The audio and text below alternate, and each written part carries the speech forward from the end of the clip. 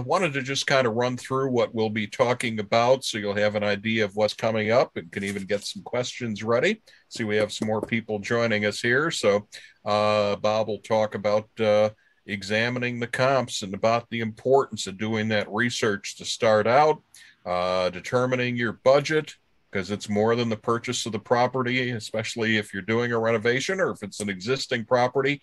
You've got a plan for what is it worth spending, and then how it may fit into an exit strategy if you happen to that you need to have, and then about attracting bids, working with contractors, planning your schedule. So there's a lot to get to. We'll then talk about zoning and permits and what you need and things to watch for, tricks of the trade.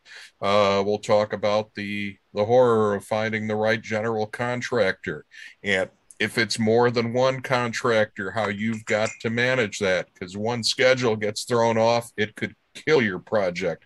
It could cost you, it could cause major delays all the way down the line. So just a lot of things that go into it. We'll talk about how you can use the custom interactive virtual staging as part of the whole procedure, and show you ways that we can help. So why don't we'll go back to kind of back through here, and it of course starts, Bob, with doing your research. So why don't we get started?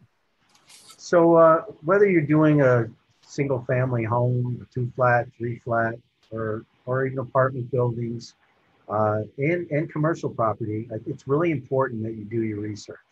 What does that mean? Well, first of all, I think it's important that you have some type of a business plan. And what's included in that business plan? A lot of it is financially driven, but probably one of the most basic questions people have to look at is, what is my exit strategy? And you want to work backwards from that. A lot of times people will go in and say, am I going to flip this property? Am I going to go and rent this out? Or am I going to live in it? You still go through the same things that you would do if you were going to live in it, that you would if you were doing it as an investment piece of property. So when we talk about examining comps, what does that really mean? Well, it's really your form of evaluation of a particular area, residential homes.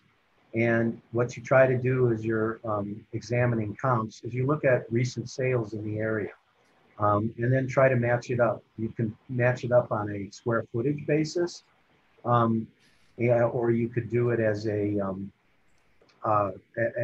comp. For example, if it's a 4-bedroom house, comp it to other 4-bedroom houses that have gone in the area. Then we mentioned about a budgeting. Budgeting is a very difficult thing, because when you're budgeting for something, again, you want to look at your exit strategy. A budget, if you're going to live in a house, your budget might be a little higher than you normally would.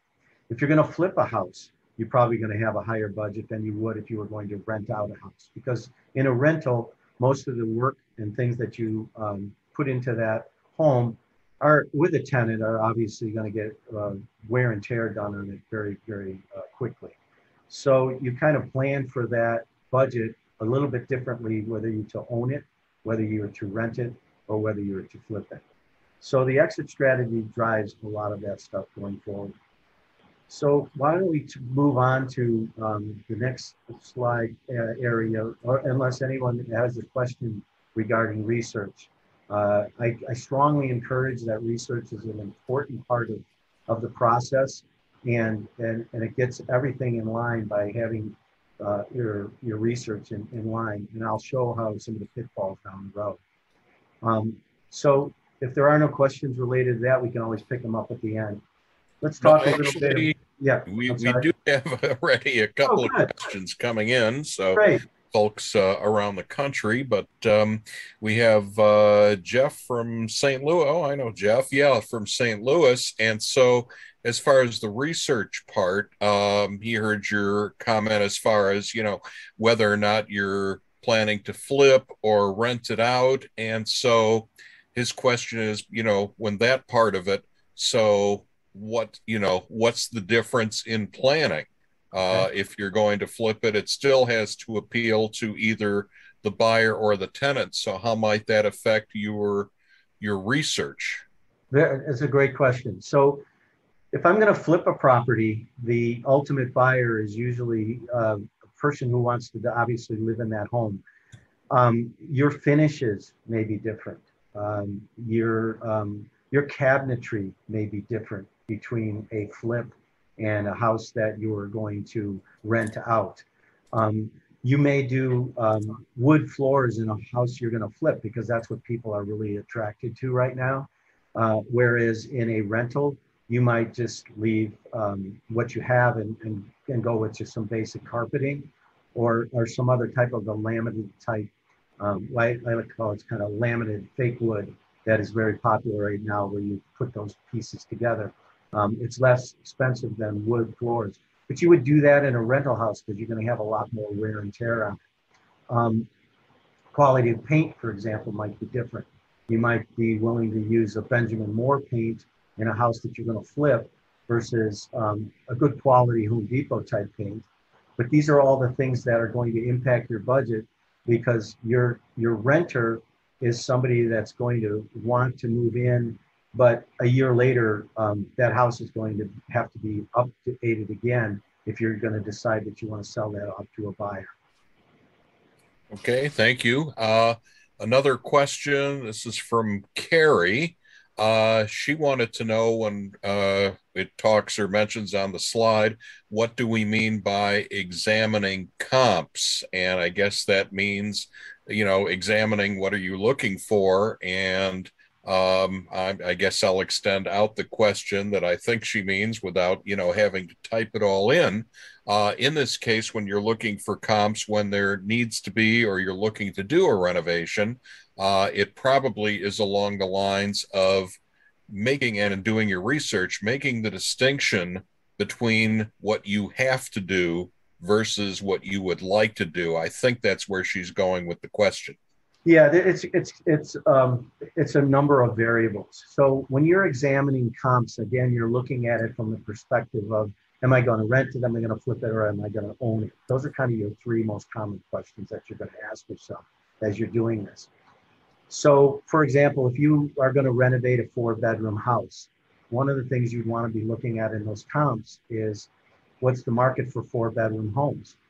That market, a 4-bedroom house, you might want to take one of those bedrooms and turn it into a 3-bedroom house. And now that people have gone remote and are working a lot at home, you might take that 4th bedroom and turn it into an office space, for example. You've got to determine if by doing that, you're going to lose money in the comps because have other homes, 3 bedrooms with an office, are those as valuable and comparable to a 4-bedroom house, or am I better off keeping it as a 4-bedroom house because somebody is a family who has multiple kids who all want their own bedrooms? Those are kind of some of the things when you're looking at when you're examining the comps. Is your business plan or what you want to do with the house fit into what others have sold for in that neighborhood?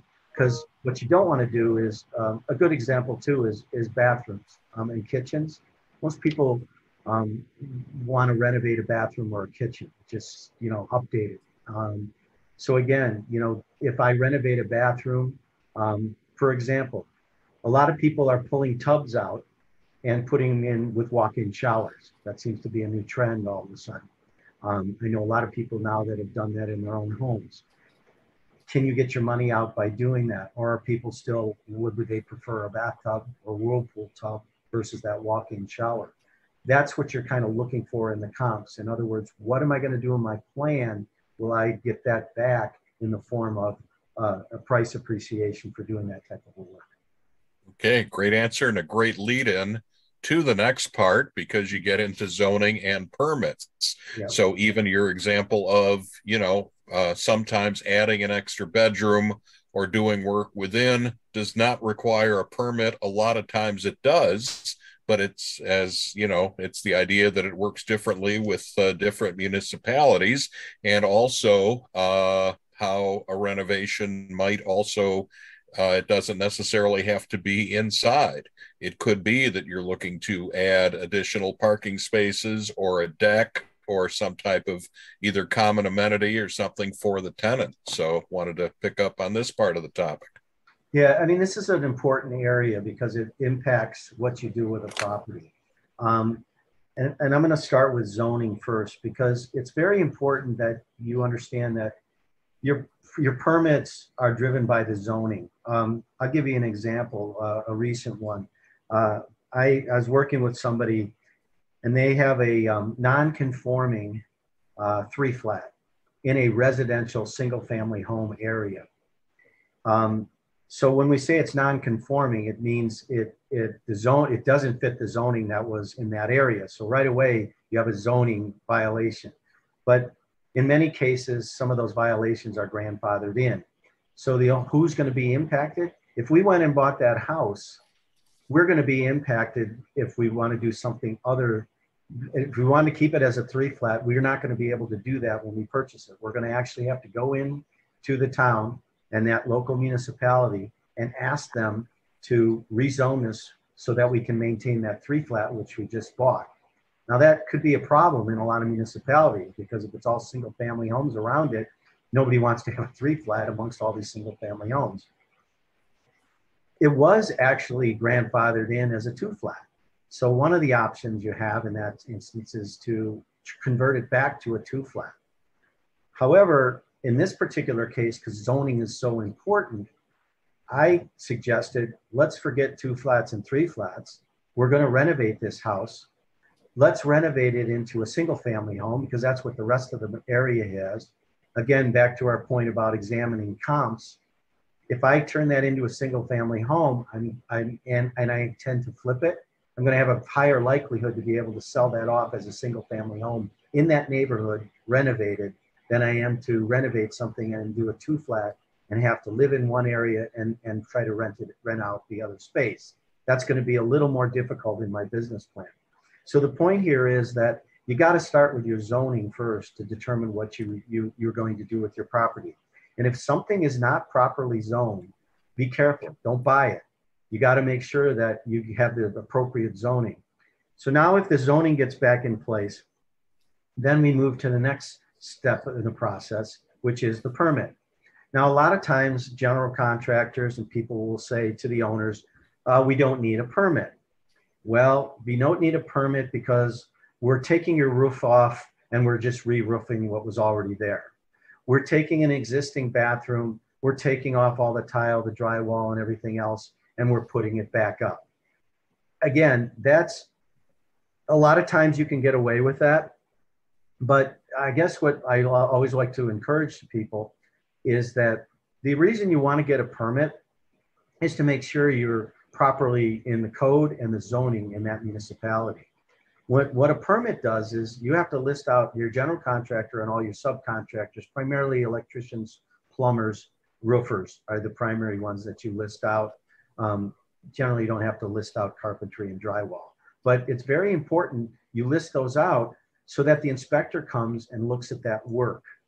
And by looking at that work, they'll tell you, yes, this is up to code, this is fine, it passes. So you have an extra layer in there that's helping you, the owner, it not have to be the person that has to go back to your general contractor and say, hey, I don't like the way you wired this, or I don't like the way the plumbing is here, or what have you. So it's very important that you go through the extra process of getting a permit. But again, zoning and permits are very tied together. So it's very important that you understand that. Okay, Bob, we did have a question right along those lines from Raphael, and this is really valuable, a valuable question.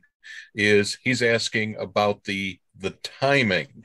Yes. So how long does it take to get the permit, and how soon can you start, and just kind of how does that part of it work? Sure. I'll start with the caveat. It's the local municipality that will govern this process. It's not the state and it's not the federal government. So it's your local town. It's not your county, it's your town. So if you live in XYZ town, they have a planning commission and they have a board of trustees. Both of them are involved in the process. If you're going to get something rezoned, you have to go first in front of the planning commission with your plans and who's doing the work and all of that, and ask them to rezone something. that process, probably you're going to have to say in most municipalities is planning commissions meet about once a month, and the trustees meet maybe twice a month. So you're probably looking at anywhere from 45 to 60 days to get something rezoned. And that's assuming everything goes well. As far as a permit goes, in most municipalities that are doing work, permits will go a little bit quicker.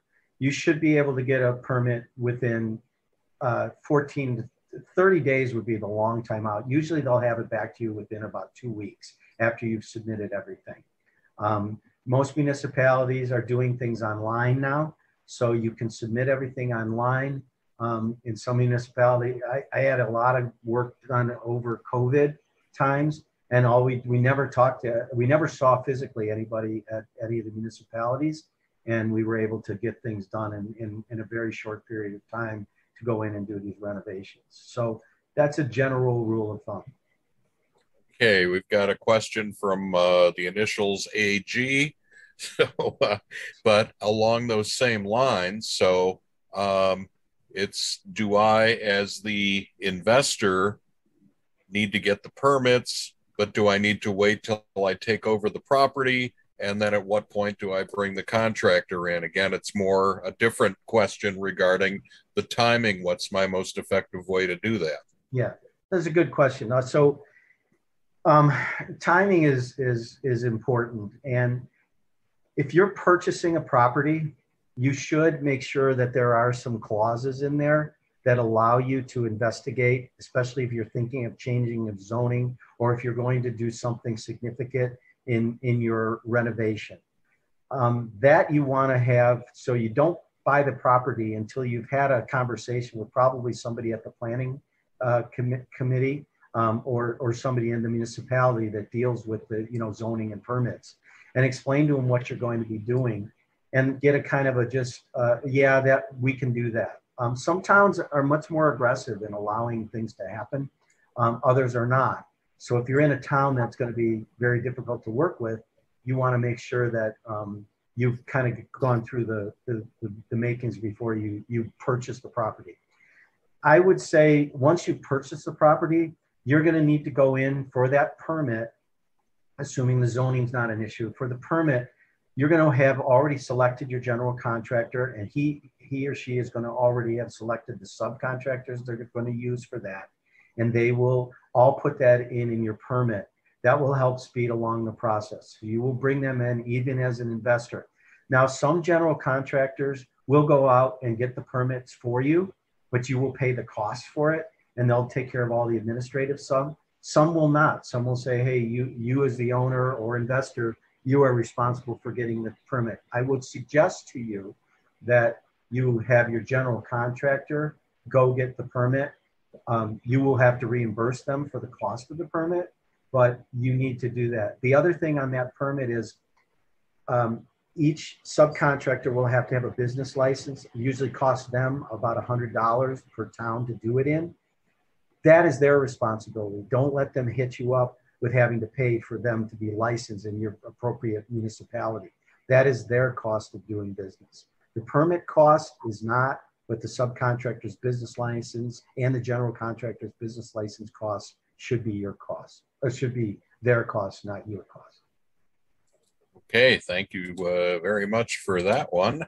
That actually brings us into our, what a perfect lead in to the next part, which would be on finding the right general contractor. So that's a difference. And even in your last part of the last piece of information mentioned about, working with different subcontractors who may or may not. So on the slide, we've got finding the right general contractor, but there is some of our people do prefer to use different subcontractors.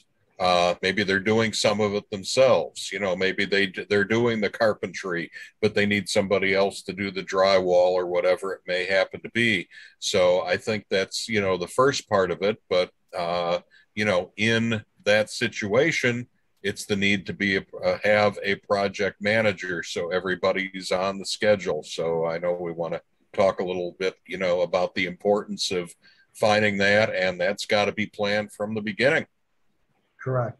So it's a good lead in because I think we'd start first by saying, what's the role of the general contractor?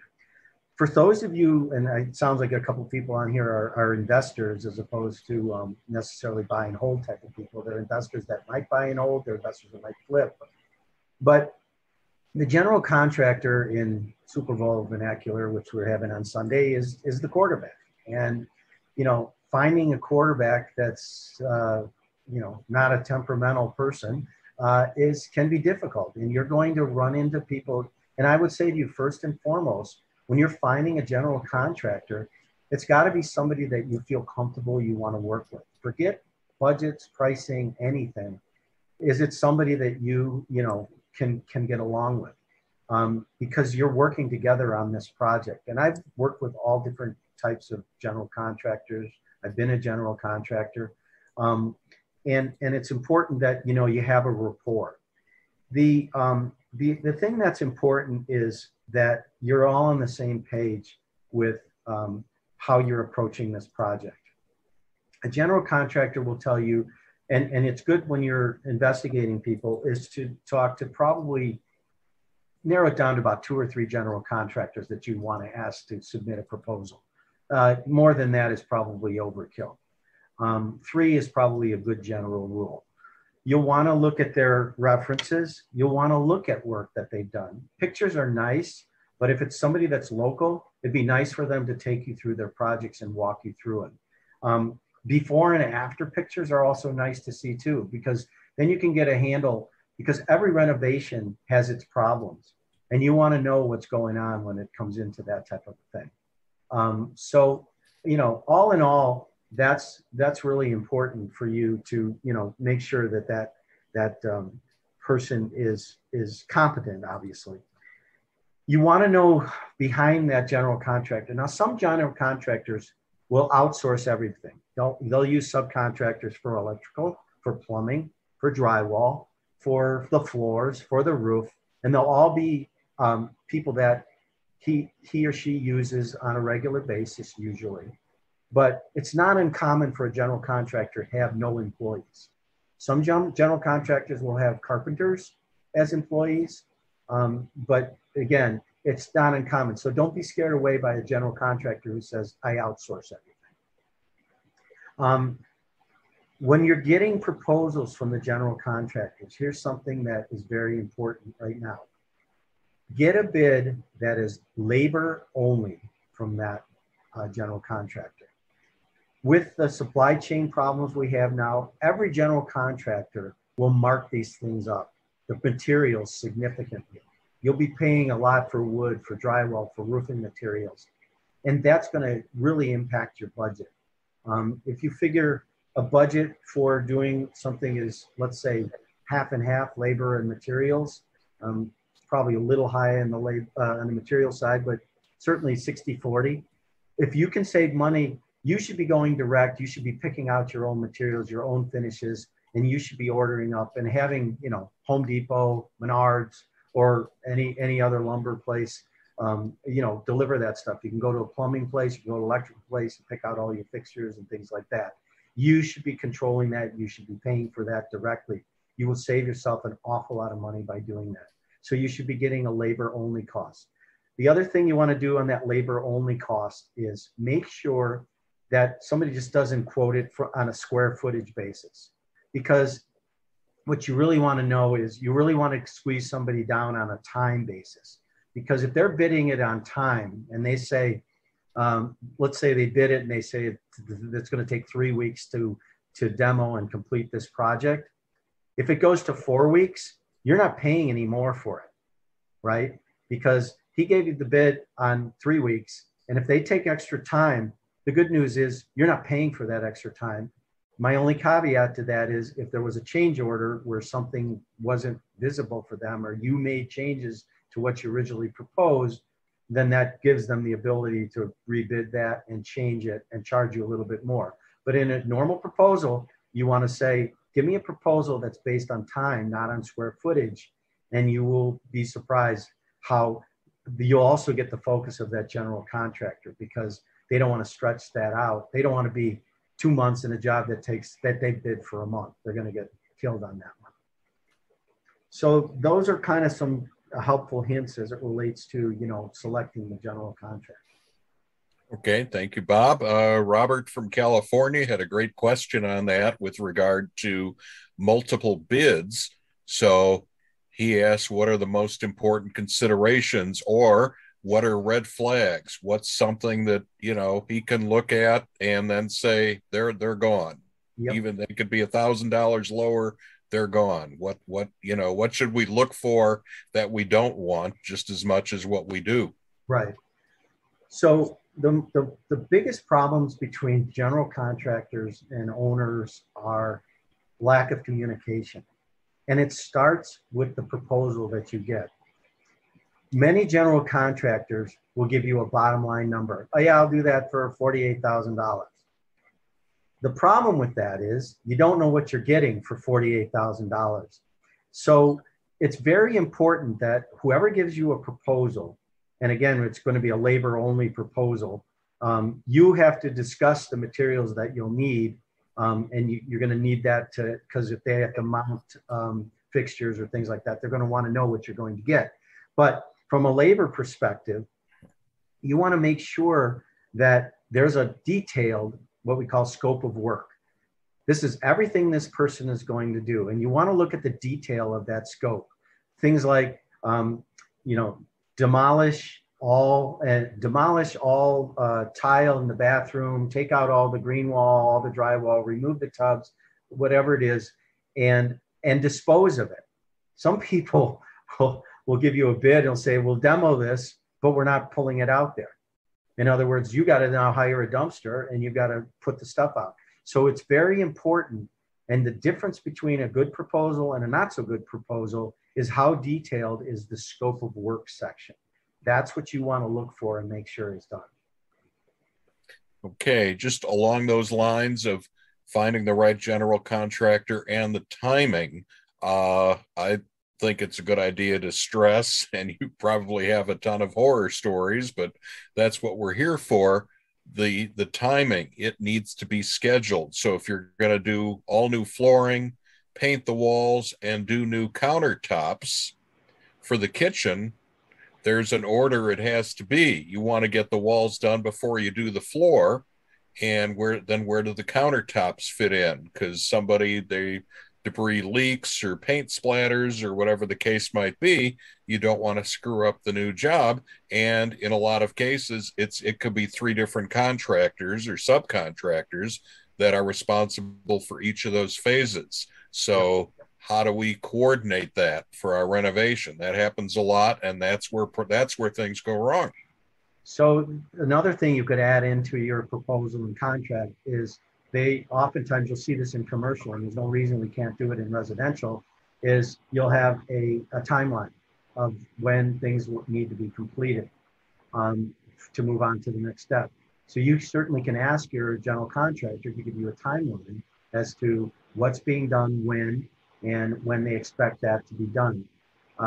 It's not used that common in a residential renovation, but I think it should be. Just like scope of work is it. A lot of it is bottom line handshake stuff.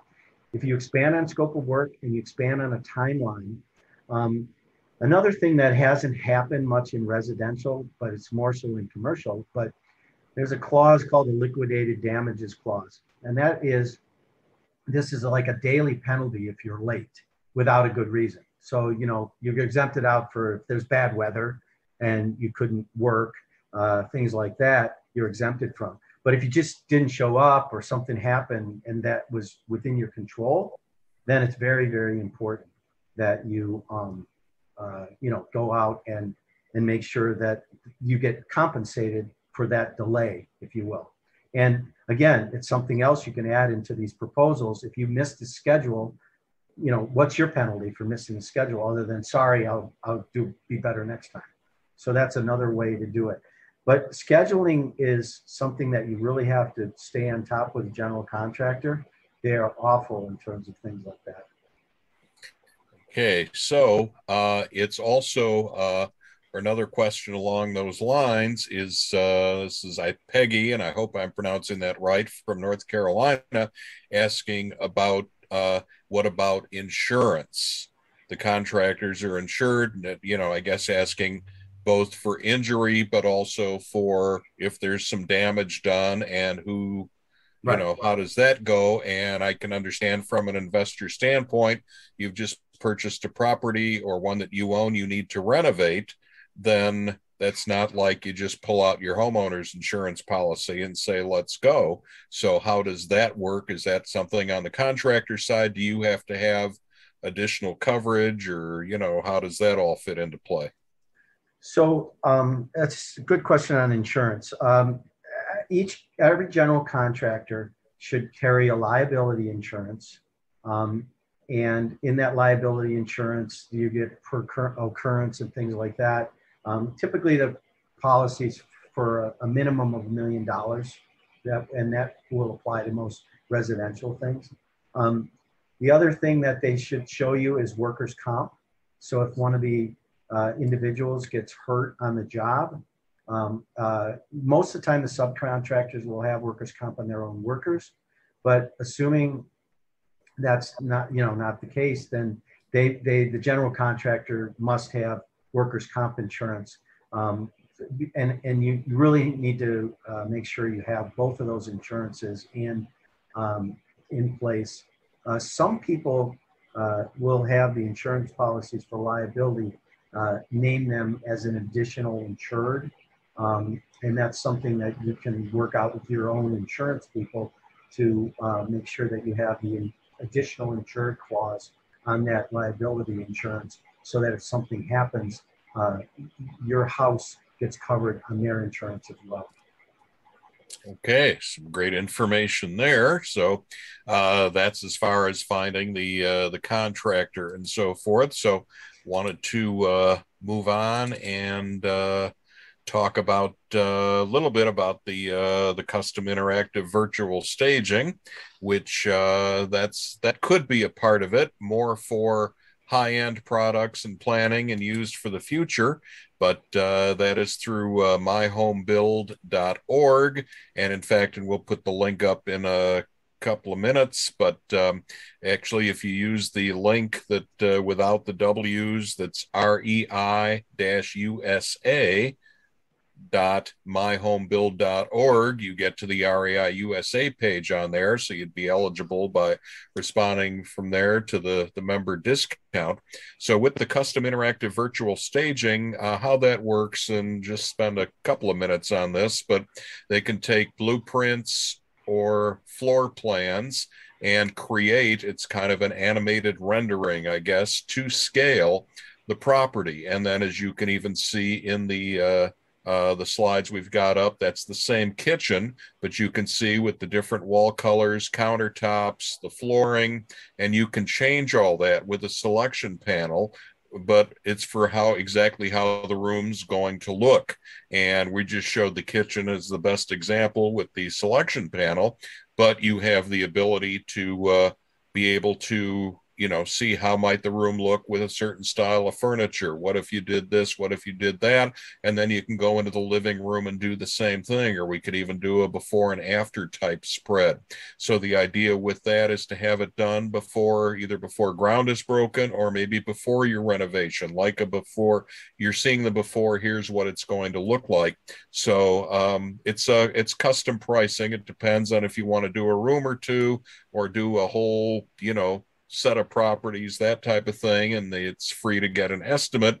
But the uses are, it's a way to be able to show potential investors or lenders, potential partners, this is what we can do. So maybe you've done it for a property, you're going to buy a similar property, do similar thing the next time. Now you've got this already done. You can also show contractors and installers. We can show what we call behind the walls.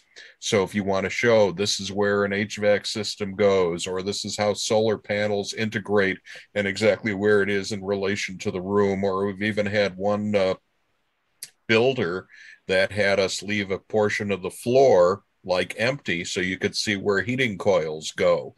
So different uses like that. And ultimately, Now the property doesn't have to be built yet. You can put a potential buyer or tenant online, or even using virtual reality goggles, which more and more people have, or you could send them a set. I mean, they're a couple $100, but you've got a serious potential buyer or investor. You might do that, and they can, at their own time or from their own home, be able to see exactly what the property is going to look like and change details and kind of say, hey, if we painted the walls this color, it would work with our furniture and that type of thing. So that's something that we do, and that's a part of it. And so I want to get back to planning your next renovation. So these are the things that on the screen that Bob and his team can do besides the interactive virtual staging, but can help with finding contractors in some cities, project management, the custom interactive virtual staging. And Bob, too, I know we wanted to talk a little bit, but I know you've also been able to help in some cases with arranging financing, because it's more than the purchase of the property. And so renovation, these are not situations that could be a mortgage, and not always, if I'm understanding correctly, a construction loan. So I think that might be something to kind of focus on here for a moment. And then we're going to get into, we're getting some more questions. So do want to take some time to go through those, but I think that's important to pick up on, Bob. Okay. Let me talk a little bit about financing, because it's important. In real estate, the key of real estate, everybody likes to invest in real estate because of leverage. In other words, you're borrowing money, and there's a lot more opportunities than we've ever seen. Most people don't deal with a traditional bank anymore when it comes to financing real estate. There is all these hedge funds and private investors and all kinds of ways to finance it. The critical part of it all is making sure that you have not too much leverage on something, meaning I don't have 100% of it borrowed money. I have some skin in the game. It just makes things a little bit easier. But structuring a transaction is very, very important.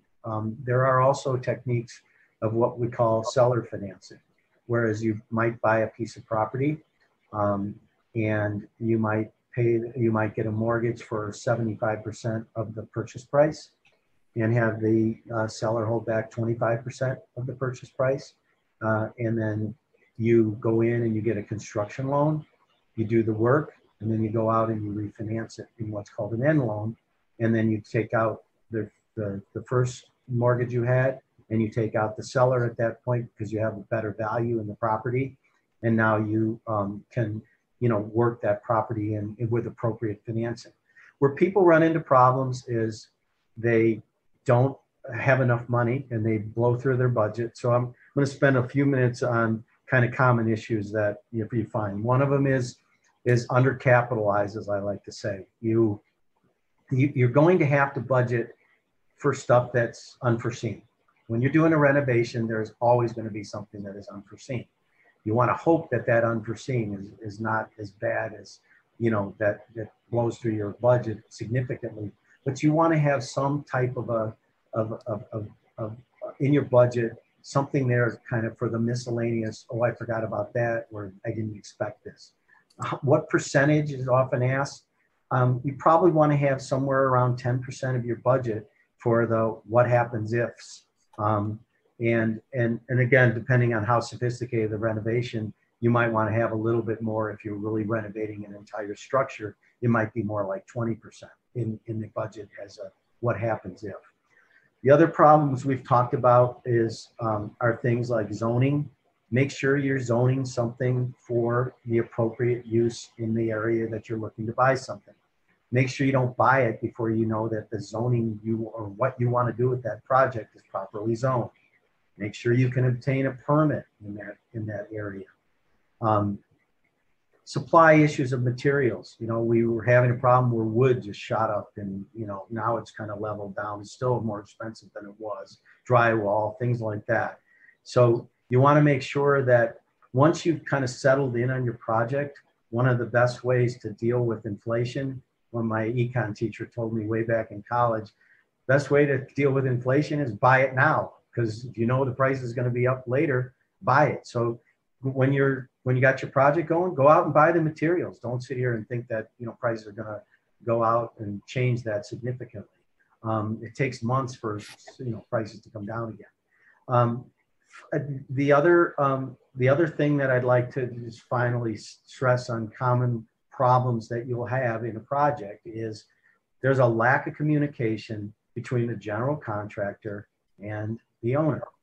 They don't communicate. They don't write things down. And every dispute that I've ever had to deal with all becomes a lack of communication. Somebody said, I'm going to do something, and they don't do it. Or somebody said, I expected you to do that, but I never asked.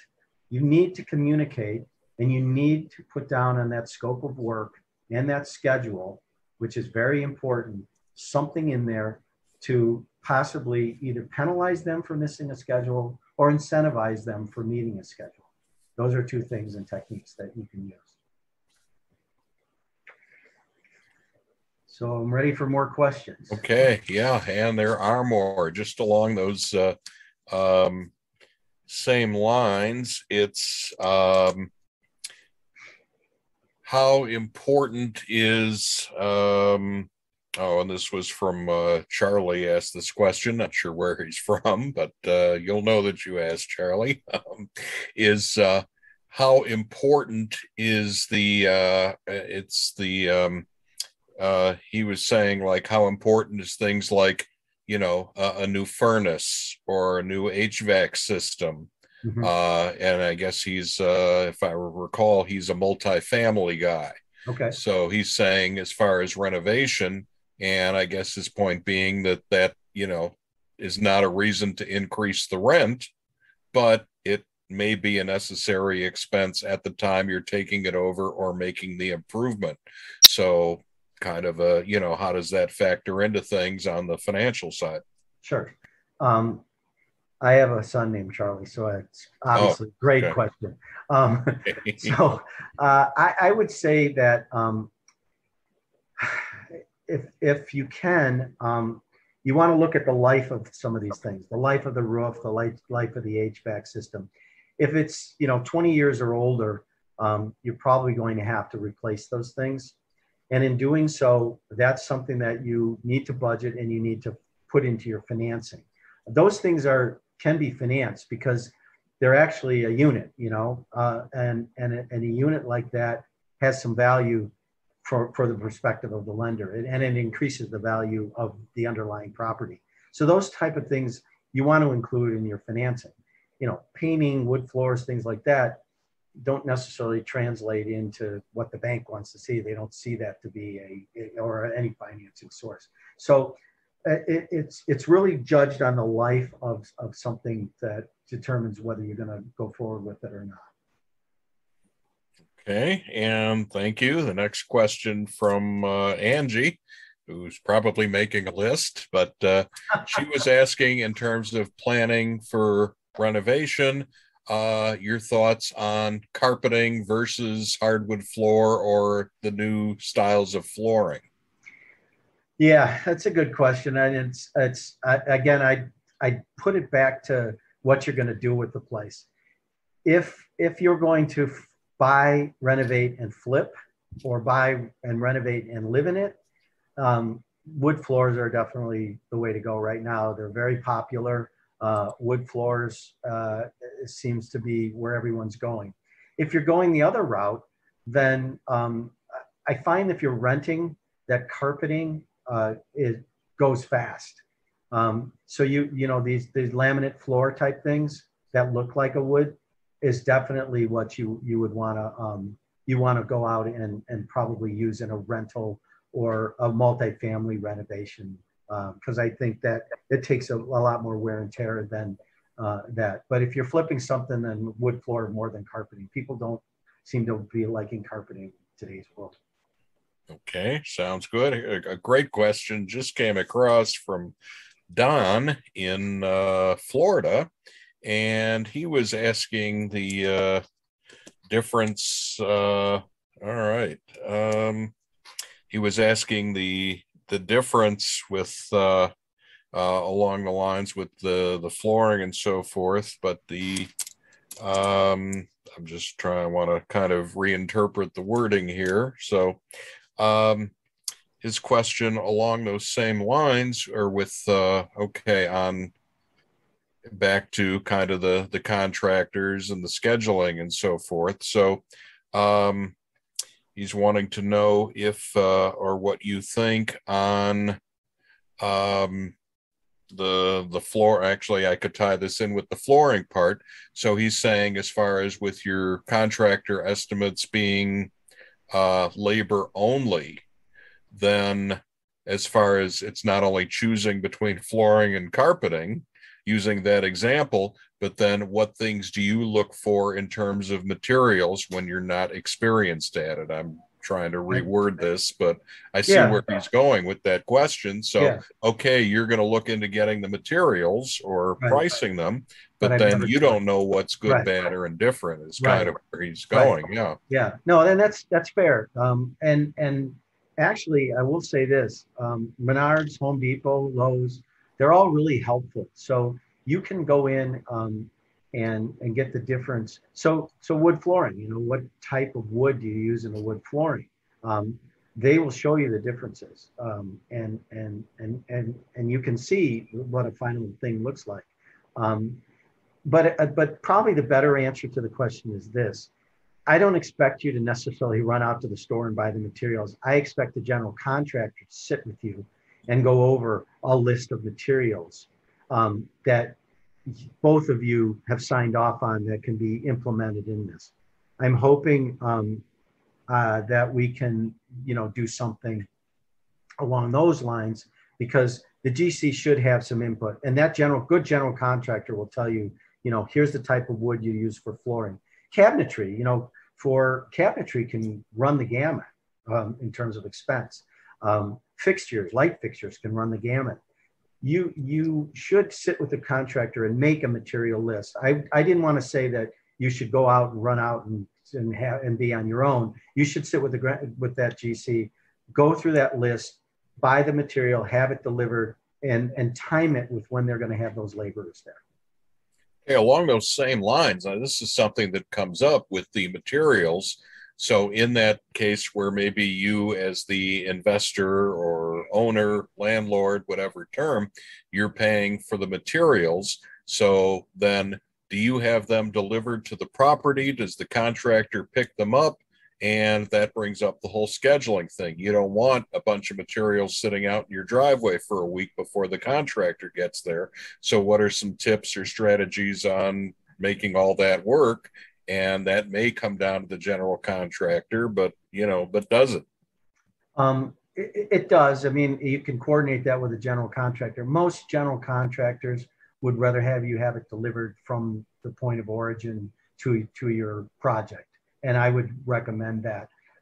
Depending on a general contractor having to go get that.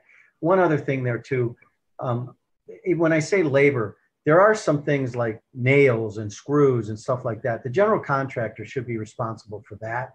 You shouldn't have to be buying those in your materials. I'm really talking about the major things that you should be responsible for. The rest of those things should be part of his bid and included in his pricing. So you shouldn't have to be worried about that. But it's best to have the place deliver the materials directly on site. Okay, and another question that goes back to when we were talking about zoning and permits, and wondering if there's a difference in applying for a permit for multifamily or where it's considered commercial versus residential. He's asking, are those different permits, or is there different research that needs to be done in order to acquire them? They are really pretty much the same permits. The difference is that sometimes general contractors, like let's say in the city of Chicago, for example, if I'm a general contractor and most of them do residential have licenses that say they can only do projects of renovations up to $500,000. If I go beyond that, I have to have a different type of a general contracting license. So that could be an issue if you're talking to a general contractor who normally does residential and you want to do commercial. But the permit process is pretty much the same. The zoning process might be different. Again, if you're trying to do a commercial building where it's zoned residential, that's going to be a problem. But generally speaking, the commercial and the residential stuff are pretty much about the same process. Okay, and we've got time for one, maybe two more, depending on the length of the answer here. But the next one is in terms of selecting or choosing the contractor among the estimates is what are the best ways to check up? Because obviously their own website, if they have one, is going to be glowing. So is there a way to check with the village or see if there's any violations, or what are some ways to kind of check up on a contractor? Yeah, you can check in the village and see, what if they've had any issues. I would always recommend you get 3 references and you actually go to those property, because you're probably talking to a local general contractor. Go to those properties and ask the people if you can see the work that person did. And then, get a copy of the license and ask the municipality off of their license if you've ever had any problems with this general contractor. Yeah, we can squeeze in Sure. the one more question, and that just goes back to goes back to the research part at the beginning, and the question is with kind of planning or differences if with exterior work or interior work, and how do you coordinate that? Just kind of logistically, if you're doing something out on the deck, but you're doing something in one of the bathrooms, but is that good, bad, or indifferent when it's on the same property, but not yet? Well, you know what I mean. So it's kind of a coordination of trades question, and generally a good general contractor will deal with that. However, yeah, you can have exterior work going with interior work. The only problems you have is for us in the Midwest is weather. You've got a situation where, right now it's hard for us to do exterior work. Although now with the way cement is, you can pour foundations if it's, above 40 degrees. So that's a big movement that hasn't occurred in the past. So it's not an issue to have exterior and interior work going on at the same time. Again, the problem you have is that, you don't want the painter, you want the floors in first and then the painter. The painters are usually last, and you want to have your plumber do the plumbing stuff and that before you obviously seal things up. So that's kind of the way I would answer that. Okay, we had a lot of great questions tonight.